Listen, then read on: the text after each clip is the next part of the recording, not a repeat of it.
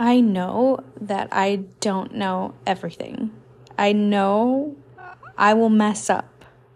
I don't expect myself to be perfect. And that's exactly why I am doing it. I'm a growth-oriented person, which means I prefer to be in an environment that asks more of me than not enough. I'd rather be uncomfortable and expanding than underutilized and bored.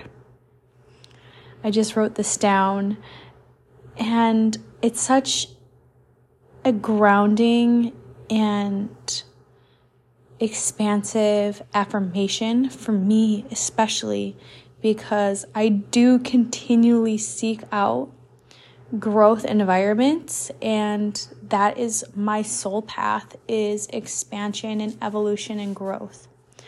And I'm a human, and so my mind comes along with me on the ride, and sometimes can really feel very uncomfortable. And so how I walk myself through this is reminding myself that when I'm doing something new, I know I don't know how to do it. I've never done it before. I know that I'll mess up. I don't expect myself to be perfect. Because what happens is perfectionism can really take over when you're trying to do a new thing, and will make you feel like if you don't do it right on the first time, that you shouldn't be doing it.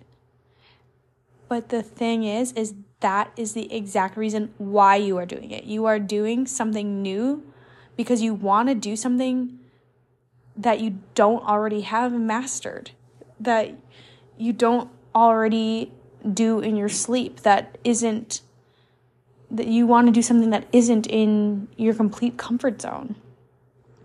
And so with that comes I guess you could say, humbleness of just being like, I know I don't know everything. I know I'll mess up.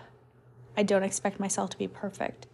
And that mindset can change everything. And I think when you're able to really stand in your 2 feet with that to be true, that's when you really can be a leader. Because a leader sets the tone, and a tone that expects perfection is one that does not allow for growth. And a lot of the times in high growth environments, it requires that you fail forwards. Like how you get from where you are today to where you want to be is you continue to fail. You continue to try things, learn, get up, and try again. And that process doesn't happen if you only expect yourself to be perfect right away.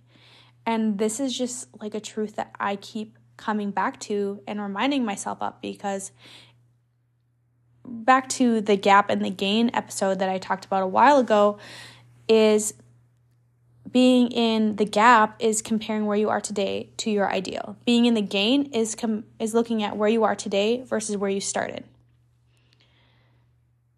And how that truly is what will bring about growth. And when you're looking at it from that perspective, you're not looking at it from the perspective of all the things that could go wrong on your path to the ideal, but you're looking at the things that you have done well and rooting yourself in that belief that you are a person that is growth-oriented and evolves and is solution-oriented and doesn't need to know everything right away.